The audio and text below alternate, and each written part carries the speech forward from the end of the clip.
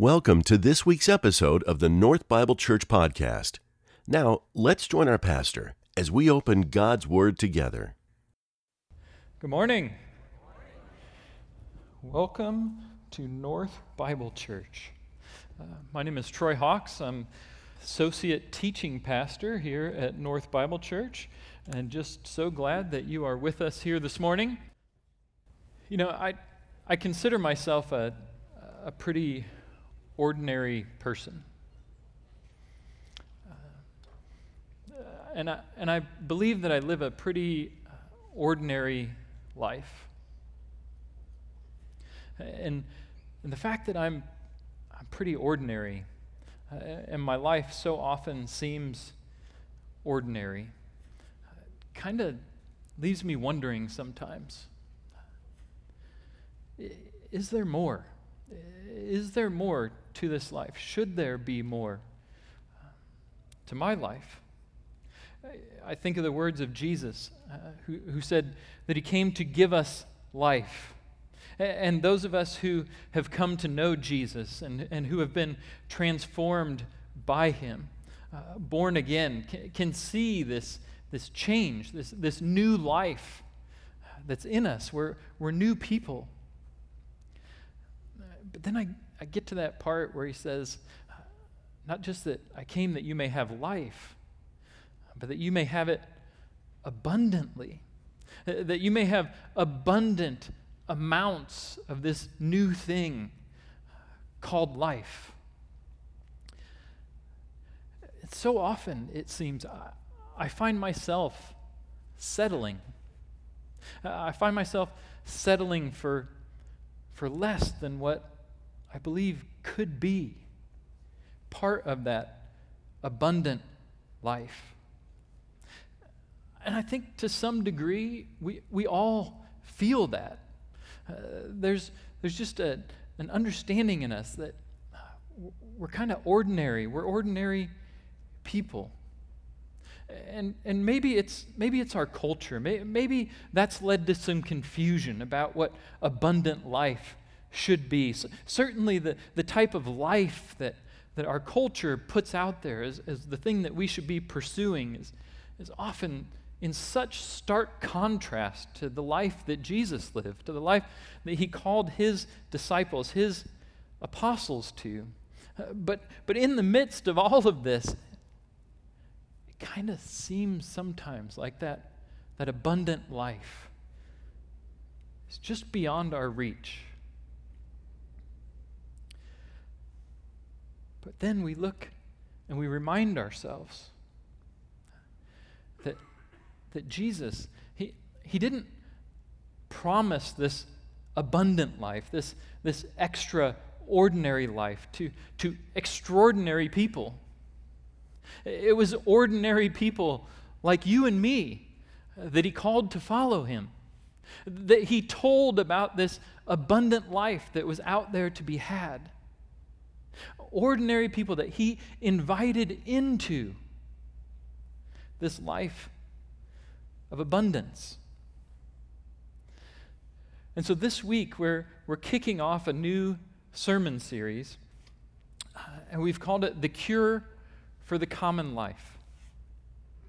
And we're going to spend the next several weeks kind of tracking down, tracing out this abundant life, and hopefully in the process laying down some markers for us on a path that will take us to the abundant life that Jesus promised, the abundant life that he said was out there for ordinary people like me and you. And so in this first step on our path to discovering the abundant life, we're going to begin in Revelation chapter 3. Now, I know that some of you had a small moment of panic when I said Revelation, because we think about this book of Revelation as something that is beyond our understanding. It's beyond our understanding in the same way that abundant life is beyond our grasp. But the book of Revelation is simply a vision, a revelation that Jesus gave to one of his followers, the Apostle John, towards the end of his life.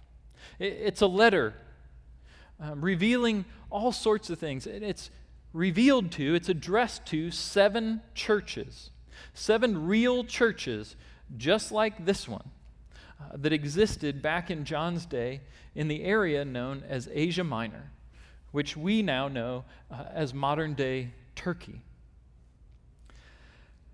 And as Jesus gave this revelation to John, to these 7 churches, towards the beginning of this letter, towards the beginning of this book, Jesus gives an address to each of the 7 churches. And in these letters, there's all kinds of messages from Jesus. There are messages of commendation, the things that they're doing really well. And then there's also messages of criticism, areas that they need to change, that they need to get right. And as we look at the 7, we see that some churches were doing really well and received nothing but condemnation. Others were doing not so well. And the church that we're going to look at today was the church of Laodicea.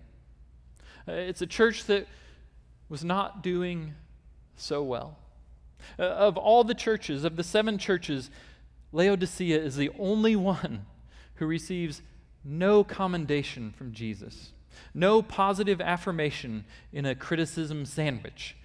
It's just letting them know what's gone wrong. And as we look at his words to Laodicea, we're going to ask, what did it look like to have gotten it so wrong? And then, how did it happen? How did they get to where they were? How did they end up there?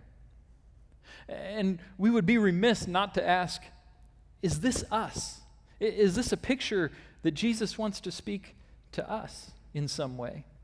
And if it is, then what do we do about it? So the first question, what did it look like? And we're going to begin at Revelation chapter 3, verses 14 through 16. And in each of the addresses to the churches, Jesus describes himself in a slightly different way. In verse 14, he starts, "And to the angel of the church in Laodicea." Angel means messenger. It was probably written to the human leadership in the church of Laodicea.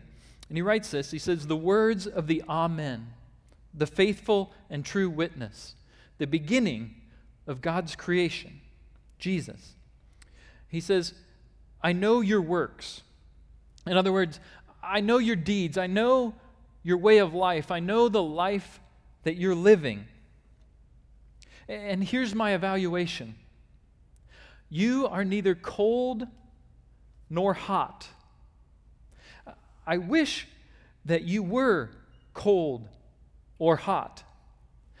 So because you are lukewarm and neither hot nor cold, I'm about to, I will spit you out of my mouth.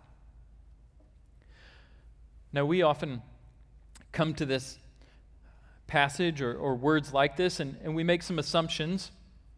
We assume that to be hot is good, and to be cold is bad. That to be hot would mean to be on fire, to be passionate, and to be cold would mean to be kind of cold-hearted and closed down to God. And that on that spectrum, that lukewarm would reside somewhere in between, that they're just kind of indifferent to Jesus, indifferent to the things of God.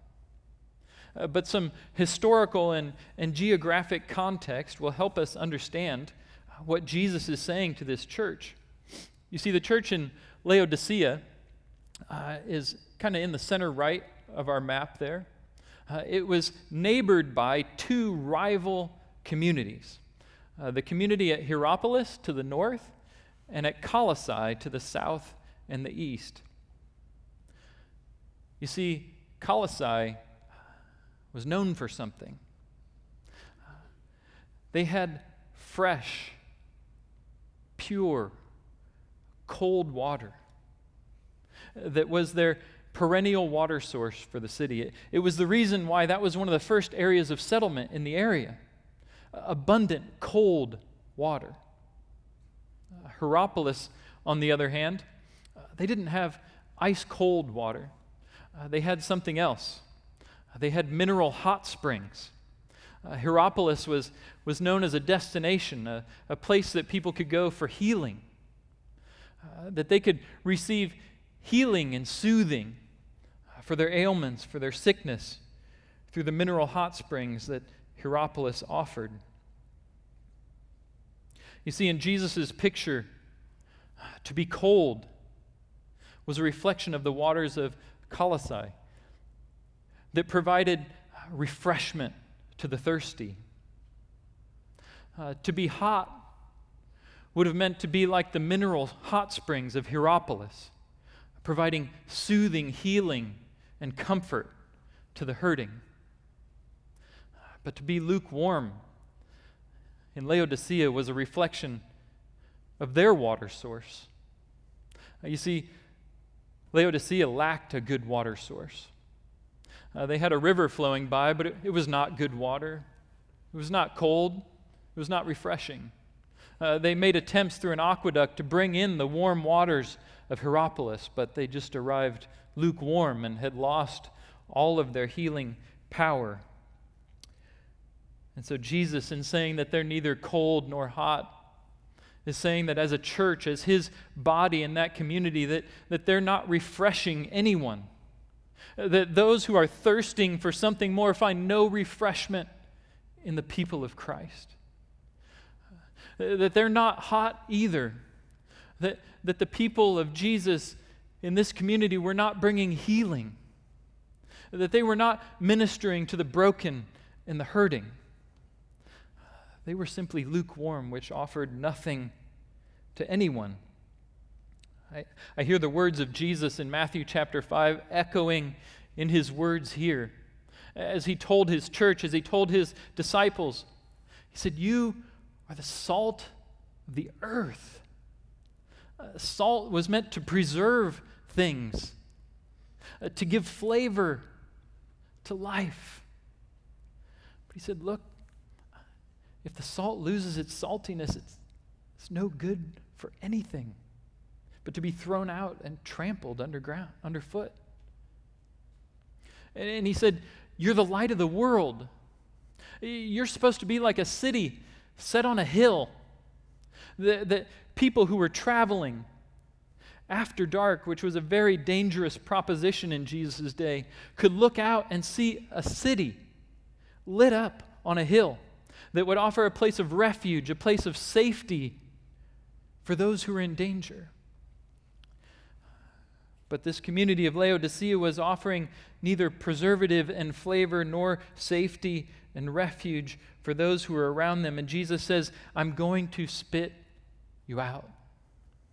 Like a lukewarm swig of water. I just want to spit it out. I want you to take a moment. I want you to picture yourself on a hot summer day in Phoenix, Arizona. Painful, I know, but it's getting better. I want you to picture yourself with your favorite ice-cold beverage in your hand. Don't worry, I'm not judging you for what your favorite ice-cold beverage on a hot summer day is, but I just want you to picture that. And I want you to picture taking your first drink. I'm trying to decide myself, is it ice green tea or root beer? I mean, what? Now I want you to picture that drink 15 minutes later. After it's been sitting on your patio table in the sun for a while and you've enjoyed some of it and you go back to take another drink and you find that it's no longer icy cold, it's no longer providing that brisk refreshment to your mouth because it's gone lukewarm. And you know the feeling. You just want to spit it out. It's a feeling of disappointment. It's a feeling of a little bit of disgust that, this thing that had so much potential has lost all of its potential. I just want to dump it out. That would be the best use for it at this point in time. You know, some things were meant to be enjoyed cold, and other things were meant to be enjoyed hot. My wife the other day made some homemade pizza. It came out of the oven, and I just had to take a picture of it. The melting cheese, the sausage, the golden brown crust. I wanted to memorialize the moment as I anticipated eating this pizza. Well, we had kind of a long discussion at dinner that night. Most of us were still seated around the table about an hour and a half later, and I'd been participating so much that I hadn't actually eaten as much as I would have liked to have eaten, so I picked up this piece of pizza that had been on my plate for over an hour, and I lifted it up, and against my better judgment, I took a bite. And it had gone soggy and cold, and this pizza that was so good an hour earlier just wasn't anymore. And it wasn't the pizza's fault. It had a lot of potential, but its potential had not been curated. It had not been preserved. It had lost its appeal. So we've seen what it looked like in Laodicea, to be lukewarm. Now we have to ask the question, how did it happen? You see, Laodicea, we're going to read in verse 17.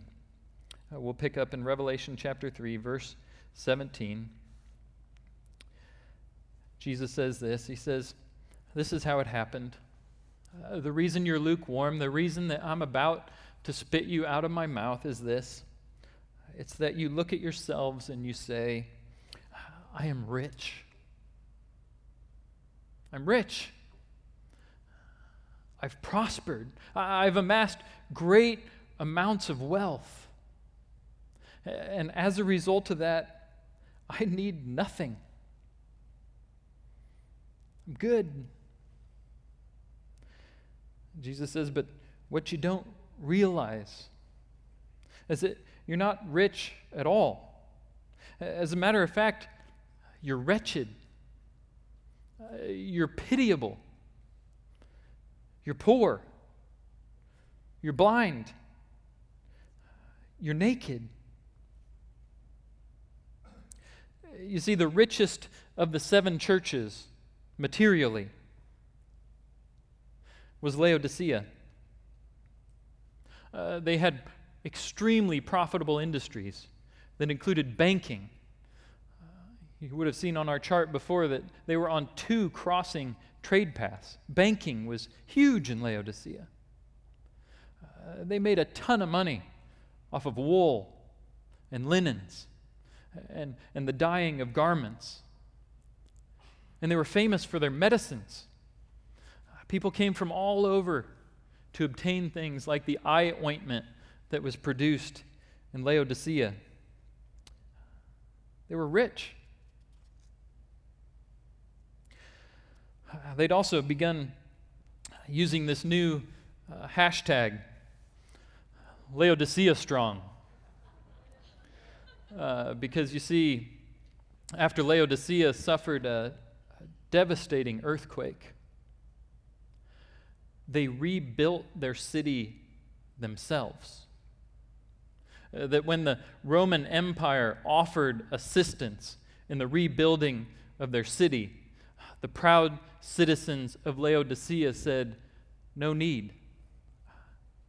We are, hashtag, Laodicea Strong, and we will do this ourselves because we don't need anything from anyone. You see, where the church at Laodicea went wrong was when they confused their material status, the physical, tangible things around them, the things that they owned, the things that they lived in, when they confused those with their spiritual state before God, is where they went wrong. They were the richest church of the 7 materially, but according to Jesus, they were the poorest spiritually. The scary part is, I thought it was all good. They thought that their material position, their material condition was an indication that it was all good. As Jesus said, they were completely blind. And he chooses some choice words. Wretched, pitiful, poor, blind, naked. It's a picture of someone who's in tremendous need. It's not a picture of someone who has everything. To be wretched and pitiful and poor and blind and naked is a picture of someone who has nothing. Has absolutely nothing. So the question is this us? Okay, that's for humor. It's the best TV show on television right now. I mean, come on, people. But on a serious note, is this us? I mean, because it's a little scary to me. It's a little scary to me that I could think that I'm doing not just fine, but great, and find out that my assessment of my condition is 180 degrees the opposite of the one who truly sees. I mean, that's a sobering thought for me. And if I ask myself, is this us? From a 30,000-foot view, absolutely. I mean, it's like self-sufficiency should be the motto of our country, right? That we're Americans. We got this. We put "in God we trust" on our money just to remind us who we should trust. We're some of the most self-sufficient people on the planet.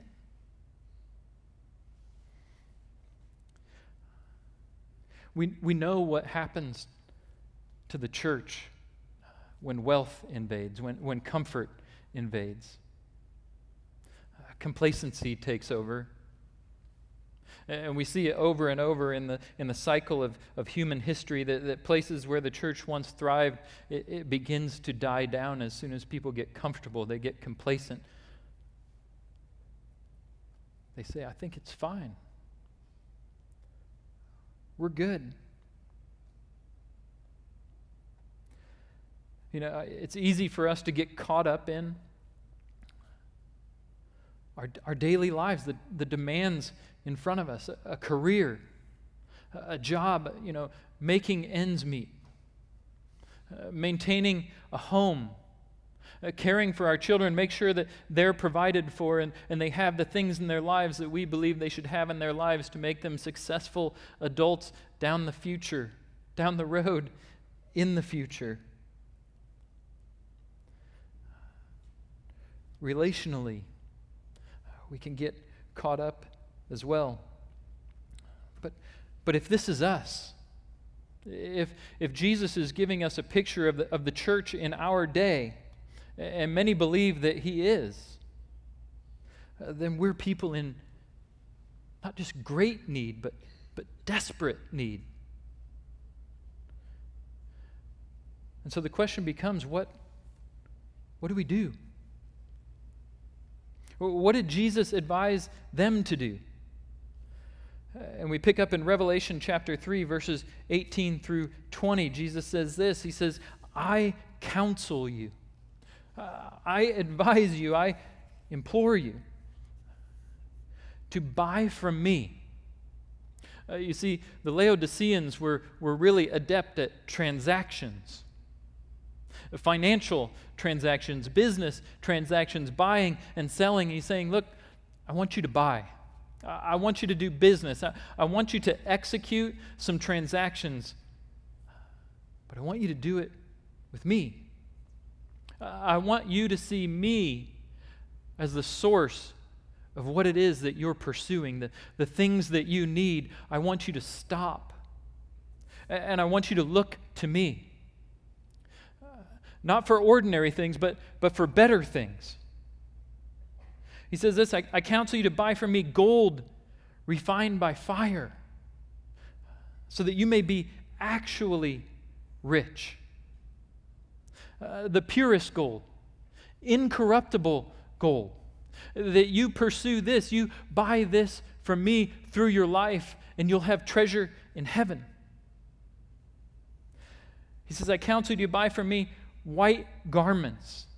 Now I know that you guys make great wool garments, and you dye them in many colors. But he's saying, what you can only buy from me are these white garments. The type of white garments that you may clothe yourself, and the shame of your nakedness may not be seen.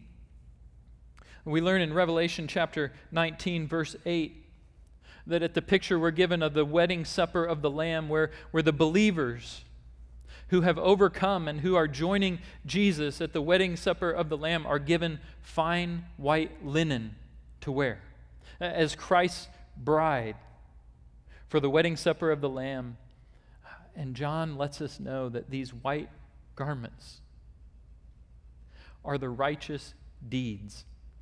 They're the outcome of a righteous life that's unstained, uncompromised, and uncorrupted by the world. And finally, he says, you should buy from me some salve, some ointment, so that you can anoint your eyes, so that you may see. He says, you've been blinded by the world around you. You've been blinded by your own wealth and your own success. And I need to bring healing to your vision. I need to bring some discernment to your heart, so that you can begin to see things as they actually are. It's an invitation to recognize and to invite, to stop, to see our Heavenly Father as the source of better things, and to invite Him in to bring healing, to renew fellowship, to lead us into abundant life. He says, behold, I stand at the door and knock, in verse 20. If anyone hears my voice and opens the door, I will come in to him, and I will dine with him, and he or she will dine with me. You see, the first step on a path to the abundant life is an honest assessment of present life. The first step on the path to abundant life is an honest assessment of the present life. You see, it's hard for Jesus to take us from where we are to where He wants us to be, unless we've actually been given a clear picture of where it is that we currently are.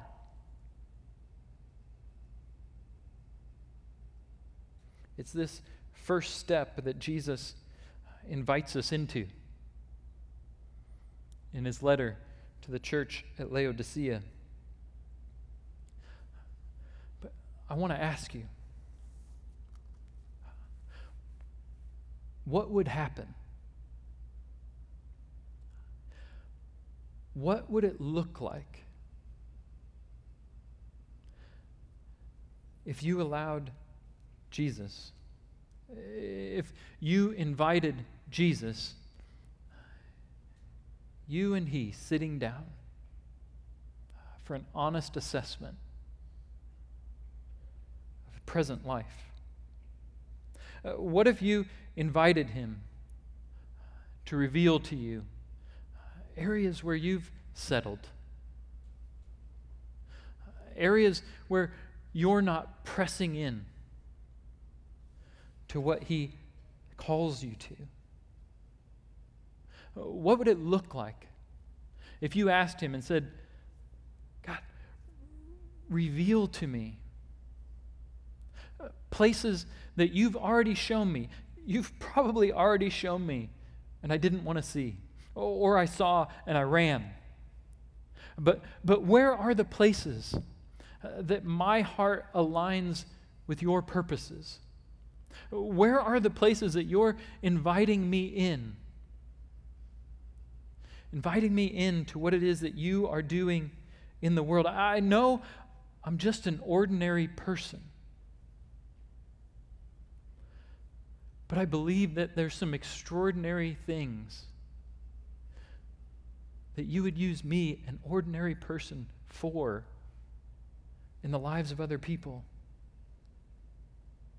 And what would it look like if you pressed into those places for real? And then I want you to picture this. What if you did that? And I did that? And they did that? And she did that? And everyone in this section did that as well. And we all were willing to give and receive that honest assessment of the present life. And then we began not to settle, but to press in, to do the hard work sometimes, to confront things in ourselves, maybe confront things in our relationships, but to press in, and we all began to do that. What if every person in this room began being cold and hot, began being the cold that brings refreshment to people, and the hot that brings healing to the hurting and the broken? I mean, what if? What would that look like? In our homes, in this church, and then most importantly, out there, to the people we work with, the people we pass and interact with in our daily business in the world. Shortly after September 11th, 2001, 5 students at Texas A&M University came up with a plan. They wanted to turn Kyle Field, the football stadium, that Saturday into a giant human flag. And so they set about their business. They made arrangements. They made plans. They came up with the idea that they would sell red shirts to one section of the crowd, and they would sell white shirts to another section, and they would sell blue shirts to the final section, and the stadium would become a giant human billboard.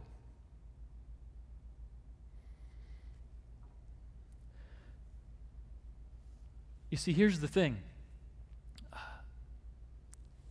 I don't cheer for Texas A&M. Not really even a little. I mean, got some bad blood there.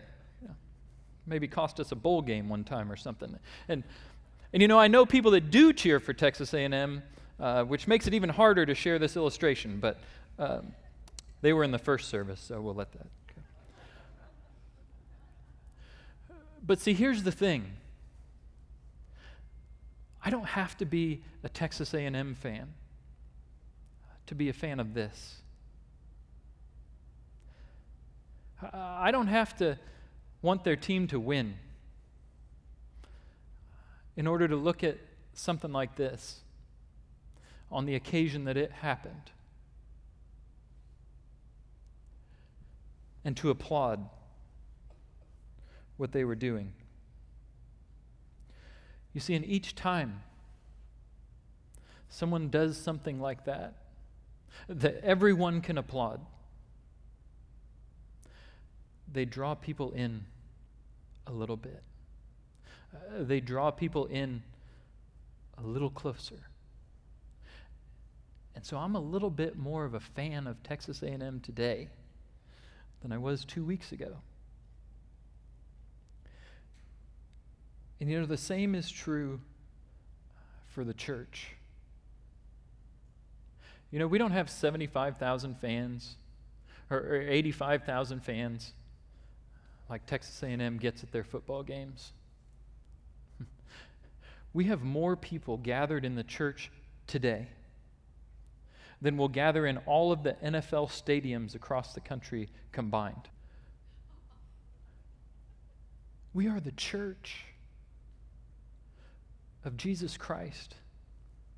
And when we're about the things that Jesus was about,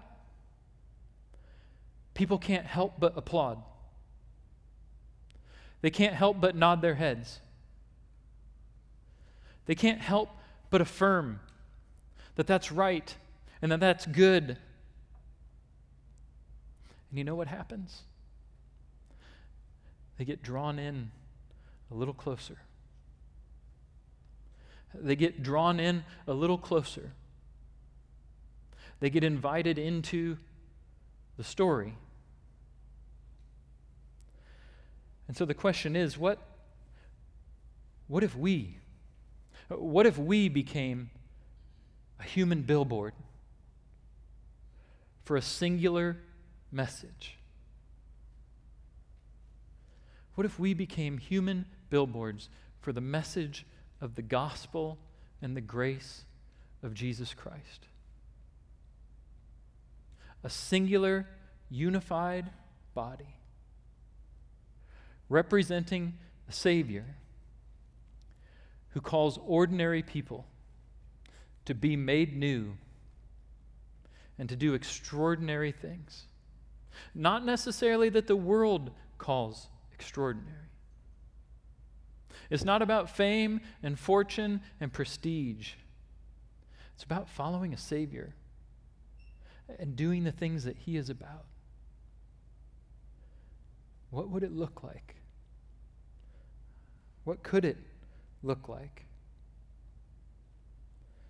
The first step on the path to the abundant life that Jesus calls us to, that He has promised to ordinary people like me, like you, is an honest assessment of our present life. Would you pray with me? Father, thank you. Thank you for grace. The grace that without which none of us would stand before you. The grace through which you've invited us into your story, into relationship. And it's by that grace that we come humbly this morning.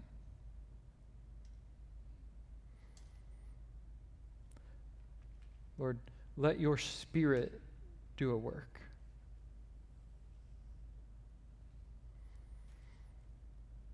Let our eyes be opened. Let blind eyes be opened and hardened hearts be softened to hear what the Spirit says to your church. Amen. In just a moment, we'll rejoin our pastor for today's closing thoughts. But first, we wanted to thank you for tuning in. North Bible Church is located in Scottsdale, Arizona, and exists to equip all generations to love God, love one another, and love the world. For more information about North, please visit our website at northbiblechurch.com. Now, some closing thoughts from our pastor.